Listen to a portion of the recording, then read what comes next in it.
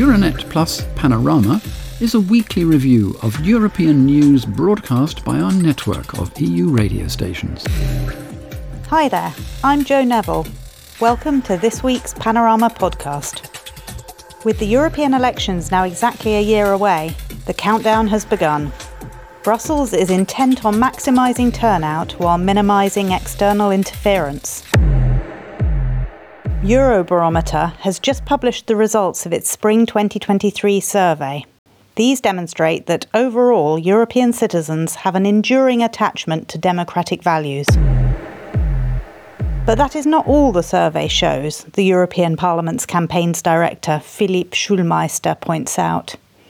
Luxembourg's 100.7 shares his comments. 56% today would say, I'm interested in these European elections, plus of 6 percentage points compared to 5 years ago. And the youth interest, which is very interesting for us also, equally increases by 6% from 43% to 49% in 2023. So again, from the point of interest, a very promising starting position, at least for the political discourse and debate that is to be had over the next year. Not only do more than half of survey respondents claim to be actively interested in the June 2024 elections, but 2/3 of them are actually intending to vote. This is positive news, bearing in mind that the 2019 turnout just scraped past 50%. So what might be behind this upswing? Bulgarian National Radio asks Goran Georgiev, an analyst at Bulgaria's Centre for the Study of Democracy, for his take on the survey results. There are several factors behind these results. On the one hand, there is a greater commitment to EU policy. This is partly due to the war in Ukraine, which has the effect of a geopolitical catastrophe, and it is a natural reaction for people to become more politically active. At the same time, we see a growing polarization of society, and this is evident in opinions about the EU, about NATO, and about various other geopolitical issues. Positive opinions are growing, but negative opinions too. And this is certainly to the detriment of the more neutral people in the middle. Kuku Radio interviews S&D MEP Sven Mikser, who was formerly Estonia's foreign minister, on the same subject. Mikser sees the polarisation highlighted by Georgiev playing out in the next European Assembly too, and he points out the risks involved. Without a doubt, if the European Parliament is more fragmented, if there are more Eurosceptic, populist, extremist forces, whether on the right wing or the left wing, then this will certainly weaken Europe's ability to deal with issues and maintain unity. For example, when resisting Russian aggression. Of course, a higher voter turnout generally means more of the centre ground making it to the polling booths, which helps to dilute some of these extremes. And with this in mind, a week ago, on the 1st of June, MEPs issued a call for a coordinated strategy to increase the EU's resilience to foreign interference and information manipulation in the run-up to the election. Mikser explains that the European Parliament is less concerned about foreign powers' more obvious attempts at influencing the political process than about their more subtle forms of influence. Certainly some of these attempts at influence are primitive and relatively transparent, but there are also somewhat more subtle, less predictable ones. They're not all associated with sledgehammer-like state propaganda, which openly emphasizes Kremlin or Beijing talking points and tries to convince people that these are correct and true. It is often enough simply to raise doubts on social media. It's enough to ask a few questions that may not have convincing answers. After all, almost anything that creates tension and controversy in democratic societies or contributes to political polarization or people's alienation from state power is fine by them. Yet the Estonian member believes that influencing the European elections is probably less of a priority for hostile third countries than influencing key national elections. Austria springs to mind, where politicians were quite ready to accept support that they knew was coming from hostile third countries in Europe. The same willingness is certainly present in some other political forces. And this is why this opportunity must be taken very seriously. If, for example, we think about Russia's ongoing aggression against Ukraine, the European Union's sanctions against Russia are based on the unanimity of member states, and we can already see how, for example, one of the more pro-Russian governments, namely Hungary, is prepared to block an EU consensus in certain cases.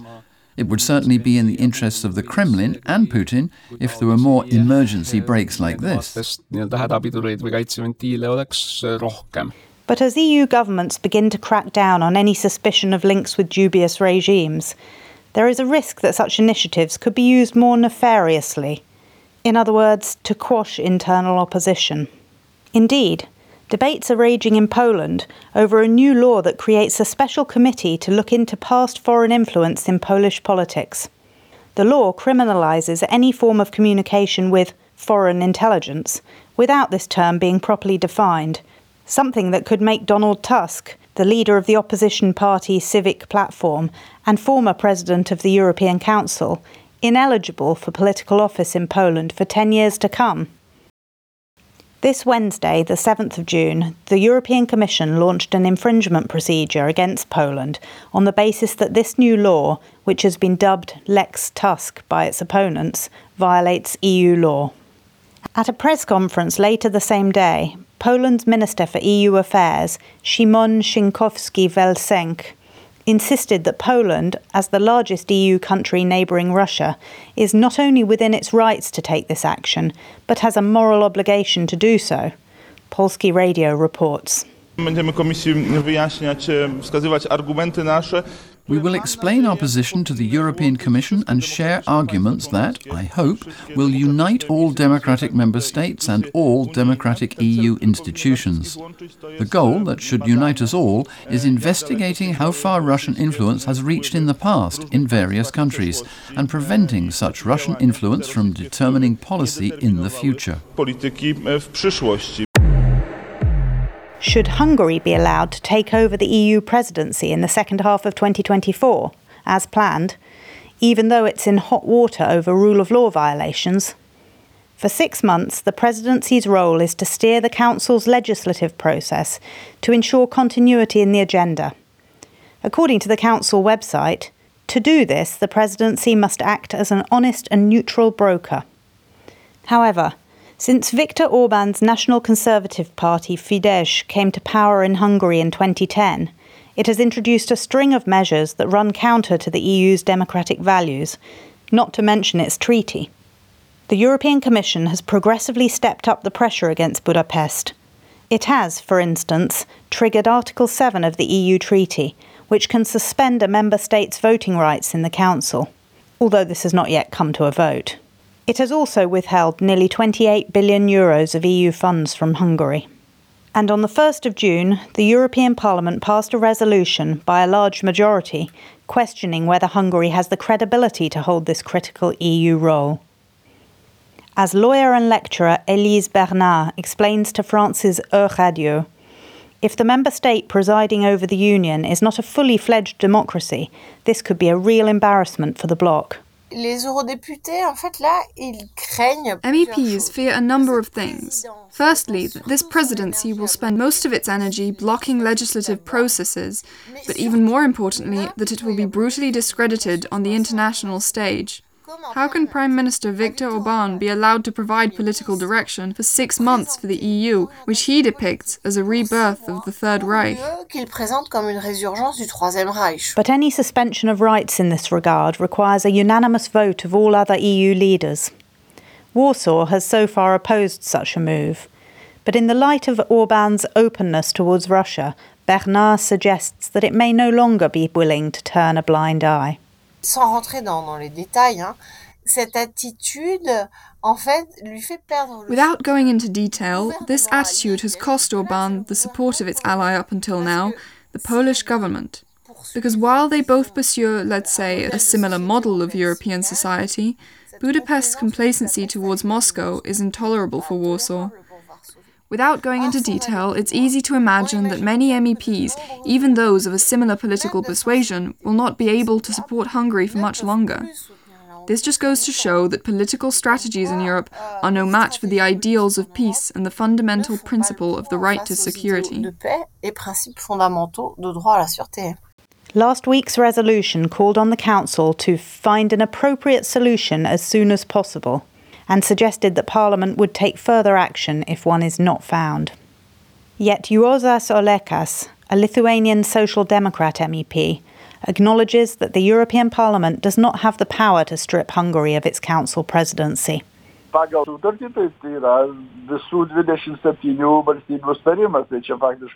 According to the treaty, all 27 countries must agree to this, which is actually very complicated because these 27 countries include Hungary itself. But even if that cannot be achieved, there are various ways of taking a stand. In meetings, when presenting positions, and of course during visits and other activities in which the presidency is involved, there is a lot that can be done. So, it seems to me that it is early enough, with more than a year still to go, that Parliament has made its position very clear, and that this is one of the ways of applying pressure. You can't disregard the views of the representatives of all of Europe's citizens.